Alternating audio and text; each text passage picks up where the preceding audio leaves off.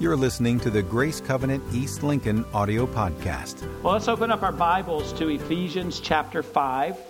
And why don't you go ahead and take out your teaching notes.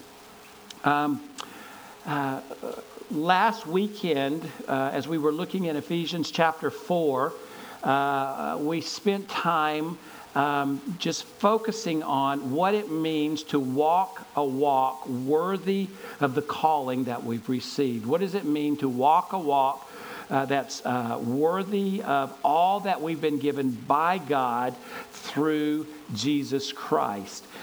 We spent a great deal of time last weekend focusing on cultivating healthy relationships. That wasn't the whole of the message, but we did spend a great bit of time there. And we looked at 4 qualities that Paul presents in Ephesians chapter 4 that are vital and necessary for cultivating healthy relationships. Well, this weekend, we're going to continue on in that theme of healthy relationships. And we're going to do it by looking and focusing on 3 specific kinds of relationships that Paul talks about. Last week we acknowledged that God's work in our lives must change our understanding of who we are. In other words, as God works in our life through the power of the Holy Spirit, there should be something that's happening that we're coming to a greater and greater realization of who we are, that our identity is in Christ. But I want to add to that God's work in us must also change how we engage in the relationships that we encounter every day. As the Holy Spirit works in us, there should be a change in how we live out those relationships. God's called us, God's will for us is that we would nurture and develop healthy relationships that honor Him and that would lead others into a Christ-focused kind of lifestyle. I think you would probably all agree with me. Does the quality of our relationships in life affect the quality of our lifestyle? Yeah. When relationships are going good, things seem to be better in life. When relationships are going bad, sometimes it can feel like the entire world is kind of falling apart. So I want to just share a brief story to kind of set up Paul's theme for the message. Some of it's personal, some of it's not. For a number of years, Cammie and I had the opportunity to lead the teams of high school and college age students into inner city London, central London, for an experience of urban missions and ministry. In fact, we did that for about 9 years, and over those 9 years, we were able to take more than 200 students into the city, into central London, to experience what it means to share the gospel in another culture in that urban setting. And it was just a really great time. On the tail end of a couple of those trips, we were able to spend a very brief time in Paris. And when I say brief, I mean very brief, maybe like 36 hours, maybe. And that's quite a feat when you have 21 students that you're trying to guide through a city that you don't really know very well at all. So while we were on at least one occasion, while we were in Paris, we had the opportunity, the privilege of visiting the famous the Louvre. And while we were in the Louvre, we had the opportunity to view what is maybe considered the most famous painting in the world, and that's the Mona Lisa. Over the centuries, there have been many artists who have replicated Leonardo da Vinci's Mona Lisa. There are still dozens of those replicas that exist that date back to the 16th and 17th centuries. And while Leonardo da Vinci's Mona Lisa has actually been declared as the most valuable painting in the world, it's insured for $100 million. All of those replicas, when they're compared to the value of the original painting, they're actually worthless. However, in 2012, there was one replica that surprised the art world. It was painted by an artist by the name of Prado, and the reason that it surprised the art world is it actually was given great historical value.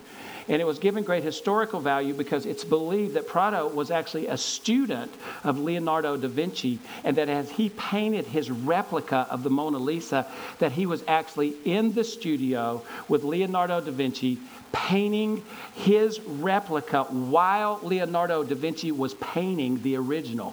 And so what he was working to diligently do as he watched the master, he was imitating, he was trying to imitate the techniques of this artist, Leonardo da Vinci, so that he could come up with a very similar painting. Yet in the end, it was a replica, but it's been given great historical value because of that. Typically, when we think of imitations, we think of cheap knockoffs. We think of imitations for most people in a negative sense. However, this was not the case for Prado. Instead, he was painting alongside the master artist, and he was copying every movement, every technique, so that he could learn how to work like the master. And when we think about it, I tell that story because that's a perfect picture, I believe, of the theme that Paul lays out in Ephesians chapter 5 and a portion of Ephesians chapter 6. We are called to follow the master's example. We are called to be imitators of God, and we see that from the onset in chapter 5, verses 1 and 2. Would you follow along as I read those two verses? Again, very plain English. It says, "Be imitators of God. Therefore, as dearly loved children, and live a life of love, just as Christ loved us and gave himself up for us as a fragrant offering and sacrifice to God." In the New Living Translation, it says it this way: "Follow God's example in everything you do, because you are his dear children." In the J.B. Phillips translation, it says it this way: "As children copy their fathers, you, as God's children, are to copy him." So Paul's message is, don't just talk the talk, but walk it out. This is to be your lifestyle. Let divine imitation be your way of life. Continually imitate the attitudes and the actions of God our Father. Continually imitate those actions. We're called to develop qualities and characteristics and behaviors that are Christ-like. And as it relates to relationships, the more we become like him, listen, the healthier our relationships are.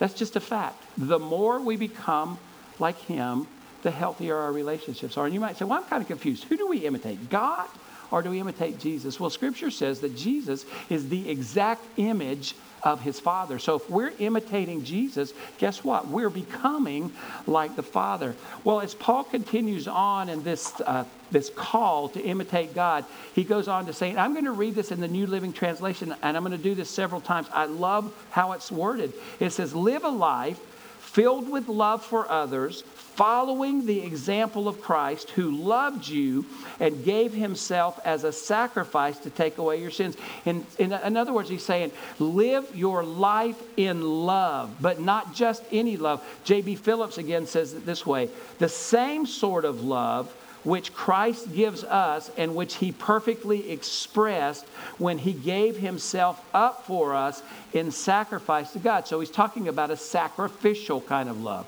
That's how we're to live our lives, in a love style that is completely sacrificial. It's that, last week we talked about it, it's that agape love. That agape love is the unconditional, the sacrificial love. It's the kind of love that God is and that God shows. It's a supernatural love because it's empowered by the Holy Spirit. The only way we're able to live it out is to live it out through the power of the Holy Spirit. So as it relates to relationships, God is love. So in our relationships, we should love in the same way he did, sacrificially. Now, just maybe a pause or a side note here. We're focusing on relationships, but it's very important that we understand as a whole, in the latter half of Ephesians chapter 4, Paul is focusing generally on the behavior of the believer. Last week, as I closed out the message, I read to you verses 25 through 32, and it was there that we found that Paul presented a set of behaviors that are not to be part of the believer's lifestyle. In fact, he said, these behaviors are part of the Gentile unbelieving world. And he says, you no longer live that way. And so he says, he prescribes for us, it was in verse 22, a prescription for what it means to walk worthy of our calling in Jesus Christ. And remember, it was just a simple two-step process that if we hear these behaviors that he lays out, and that if we identify after coming to relationship with God through Jesus Christ, if we identify any of these behaviors in our life, then we're supposed to take a step. And the step is that we take those behaviors off because they're unbecoming. They're not within the Christ follower lifestyle. And we take another step and we put on Christ. We embrace to a greater degree our understanding of our identity in Christ. And that's a continual process that we do it over and over. Well, again, here in Ephesians chapter 5, verses 3 through 20, Paul does the very same. He identifies in very plain language a set of behaviors that are not to be associated with the Christ follower's life.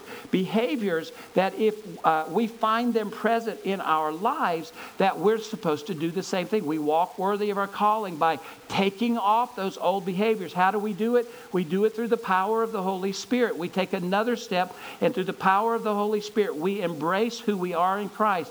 We embrace our understanding, and we continue to do it. I want to read those verses to you, and I'm pulling my phone out because I want to read them to you from the New Living Translation. I just like the way it's stated. You listen as I read. It says, "Let there be no sexual immorality, impurity, or greed among you. Such sins have no place among God's people. Obscene stories, foolish talk, and coarse jokes. These are not for you. Instead, let there be thankfulness to God. You can be sure that no immoral, impure, or greedy person will inherit the kingdom of Christ and of God. For a greedy person is an idolater, worshiping the things of the world. Don't be fooled by those who try to excuse these sins, for the anger of God will fall on all who disobey him. Don't participate in these things people do. For once you were full of darkness, but now you have light from the Lord. So live as people of light. For this light within you produces only what is good and right and true. Carefully determine what pleases the Lord. Take no part in the worthless deeds of evil and darkness. Instead, expose them. It is shameful to even talk about the things that ungodly people do in secret. But their evil intentions will be exposed when the light shines on them. For the light makes everything visible. This is why it is said, "Awake, O sleeper, rise up from the dead, and Christ will give you light." In verse 15 it says, "So be careful how you live. Don't live like fools, but live like those who are wise. Make the most of every opportunity in these evil days. Don't act thoughtlessly, but understand what the Lord wants you to do. Don't be drunk with wine, because you will ruin your life. Instead, be filled with the Holy Spirit, singing psalms and hymns and spiritual songs among yourselves, and making music to the Lord in your hearts. And give thanks for everything to God the Father in the name of our Lord Jesus Christ." Last week when I finished reading verses 25 to 32, I just simply said, "Enough said."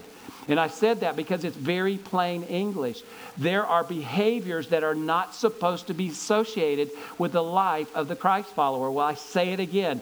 After reading these verses, enough said, because once again, in very plain English, Paul has laid out yet another set of behaviors that are not to be part of the believer's lifestyle. He's talked about things like sexual sin, greed, ungodly conversation, idolatry, foolish living, drunkenness, and generally living in darkness and emptiness. And when we think about relationships, it's so important that these aren't part of our lifestyle, because these behaviors can affect relationships. Do you agree with that? Have you seen that in life? These behaviors can actually destroy relationships. These behaviors can create dysfunctional relationships. These behaviors can cause a person to feel dead inside. In verse 8, we learn that God has provided us with light through Jesus to live by. So we should live in the light and avoid activities that destroy relationships. In verse 15, Paul said, be careful how you live. Don't live as fools, but live like those who are wise. In the week 1, actually week 2, we looked at the latter part of Ephesians chapter 1 in Paul's prayer. And he says, I pray that you have a spirit of wisdom and understanding. And we can know that through the power of the Holy Spirit, we have been given that spirit of wisdom and understanding. And because of that, we can, with wisdom, determine from the Word how we're supposed to live our lives and determine what needs to be taken off and what needs to be put on in order, as it relates to relationships, to nurture healthy relationships. When we look at verse 21 in Ephesians chapter 5, we see that Paul makes this transition where he begins to talk about 3 specific types of relationships. He talks about the marriage relationship. He talks about family relationships, and he talks about vocational relationships. Let me go ahead and say this.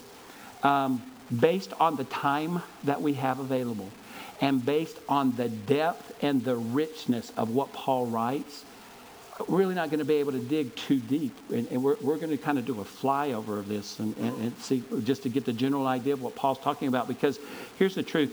Each one of those relationships are not only worthy of their own message, but each one of them could be their own series. So we're going to at least, what is it Paul's talking about? Well, Paul sets a general tone for these relationships in verse 21. Look at chapter 5, verse 21. It just simply says, submit to one another out of reverence for Christ. So the general tone that Paul is setting for all of our relationships is that all of our relationships are to be lived out in submission to one another. That word submit, boy, since history, since the word's been created, that word can provoke a lot of negative responses, a lot of emotions. And so often they're negative responses that were unintended. It's never intended at the heart of the Scripture. Paul is not promoting a mentality that says, I lead, therefore you do what I say. You bow down to me. He's not creating or promoting a mentality that says, as leader, you owe me. And so you must pay me what I believe is due me. Instead, it has to do with sensitivity to others and a willingness to, in humility, get along. That's what's to pervade all of our relationships, sensitivity to others and a willingness to, in humility, get along. It's the opposite of self-assertion. It's the opposite of an independent, self-ruling spirit. Instead, it means to yield to and to serve to one another out of love. This is the mindset, again, that's to pervade all of our relationships. So how does that translate? How does this submission, how does it translate into our marriage relationships? Well, it's all about mutual submission. I'd like to share another story. Again, this one's a little bit more personal. Some years ago, Cammie and I she never knows what story I'm going to tell. So she's like, which one is this? I forget to clear them before. You'll be okay with this one, I think. I think. Some years ago, we had the opportunity to take a ballroom dance class. Oh, that story. And because of my lack of coordination, we weren't very successful. She was very successful. But on the other hand, I just couldn't get the simple, even the forced box step, foxtrot. I just, and we learned a lot of things about marriage we learned a lot of things about marriage through those ballroom dance classes. There were times that there was a struggle between us, and there were a few minor arguments, but not as compared to some of the other couples. I remember one Shauna just breaking out in tears and leaving. It's like, what is this worth it? But we learned some valuable lessons. So how many of you have taken ballroom dance in any way, form? Okay, just us. You good guys. Okay, I was going to say, I can say anything I want to right now, then you will know. what we learned is that in ballroom dance, the male as the leader is to step up and take a stance of leadership. And as the male steps up and takes that stance of leadership, he creates a place where the female can step in to that place. And then as they join together in that stance, the male gently places his hand on the lower portion of the female's back. And as the music starts with very gentle movements, they begin to, he leads, but they are actually moving around the dance floor. I can't even do this. Moving around the dance floor very gracefully in mutual submitted movements to one another. It's true that the male is leading, but they're working together. And we saw that as a great picture of marriage. So think about it. So, let me read some verses to you before I talk about this anymore. Let me read to you beginning in verse 22. Paul says, "Wives, submit to your husbands as to the Lord. For the husband is the head of the wife, as Christ is the head of the church, his body, of which he is the Savior. Now the church submits to Christ, so the wives should submit to their husbands in everything." Listen to this. "Husbands, love your wives just as Christ loved the church and gave himself up for her to make her holy, cleansing her by the washing with water through the word, and to present her to himself as a radiant church without stain or wrinkle or any other blemish, but holy and blameless. In this same way, husbands ought to love their wives as they love their own bodies. He who loves his wife loves himself. After all, no one ever hated his own body, but he feeds and cares for it just as Christ does the church. For we are members of his body. For this reason, a man will leave his father and mother and be united to his wife, and the two will become one flesh. This is a profound mystery, but I am talking about Christ and the church. However, each one of you must also love his wife as he loves and respects the wife. He must... Let me read that last again. It must love his wife as he loves himself, and the wife must respect her husband." So what Paul is setting up here is he's comparing the marriage to the church, in that God has ordained, God has positioned Jesus Christ as the head of the church. And so as believers, we submit to the head. Jesus Christ is our Lord. Well, in the same way, he says, just as Christ is the head of the church, the husband is the head in the home. And so we have to understand it that way. But all throughout those verses, there's mutual submission that we see. He's not just saying, wives, submit to your husbands, but he says, husbands, love your wives as Christ loved the church. Love your wives in the same way that you love and you care for yourself. So how do I compare this to dance, you're wondering? Well, marriage, if we look at the scripture and compare marriage to a dance, what the scripture is telling us is that the husband, as the head, is to step up, has to take his role of leadership and create a stance of leadership. And it's a stance that's created that makes it easy for the wife to step in and take her role. And then what happens is, in the music of marriage, this couple begins to move gracefully through marriage, mutually submitting to one another. An interesting thing, and I think this happens in marriage, is as Cammie and I were in the ballroom dance classes, there was a fight for who was going to lead.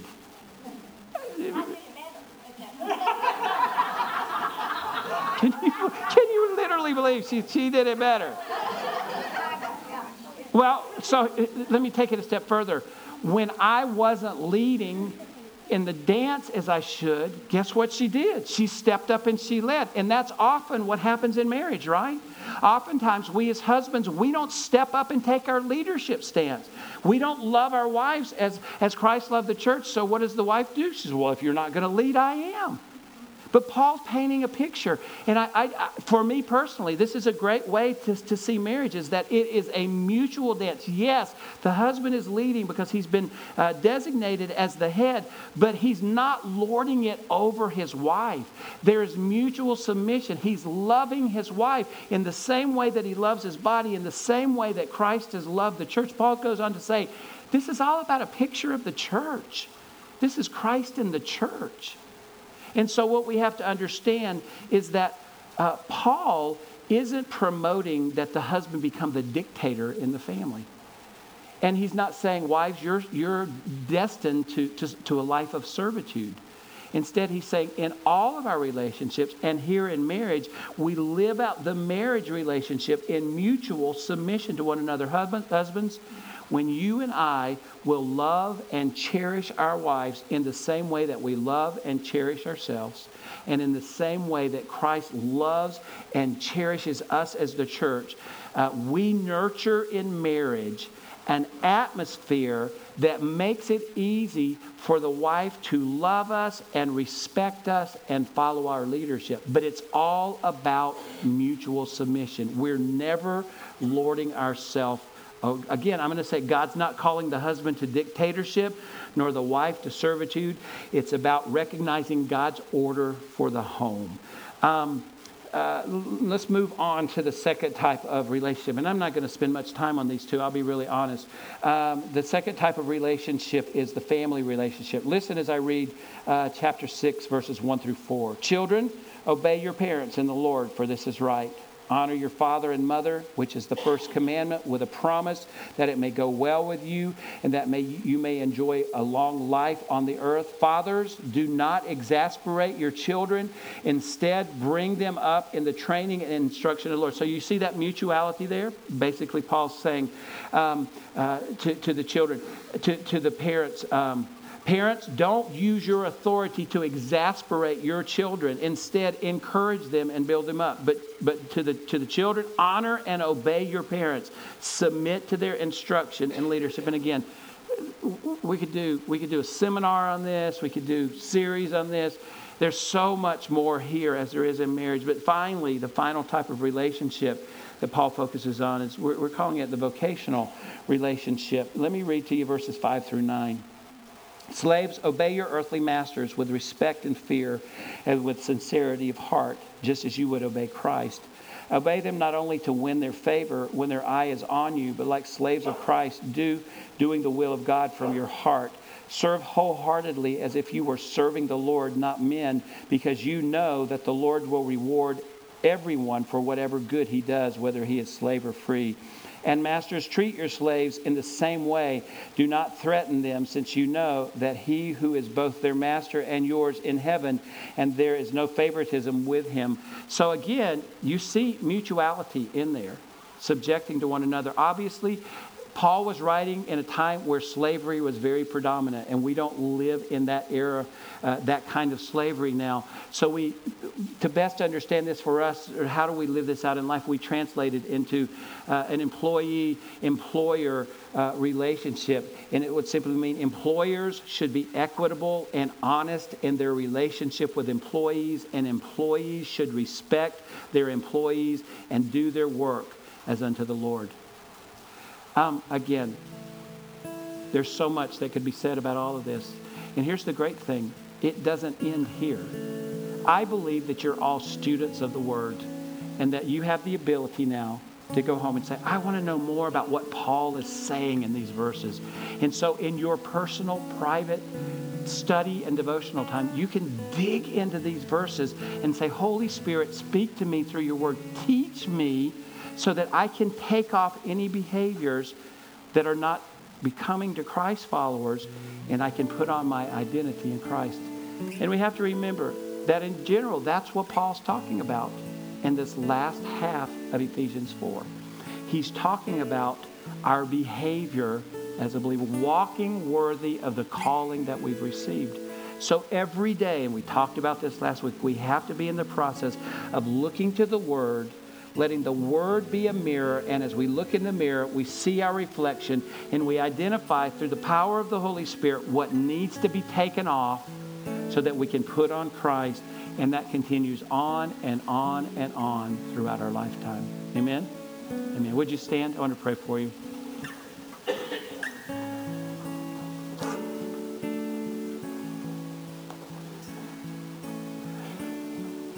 Father, thank you that you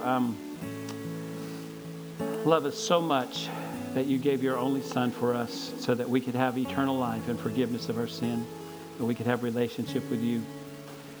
Father God, we've been learning of all that you've given us through Jesus Christ, and that our identity is in Christ.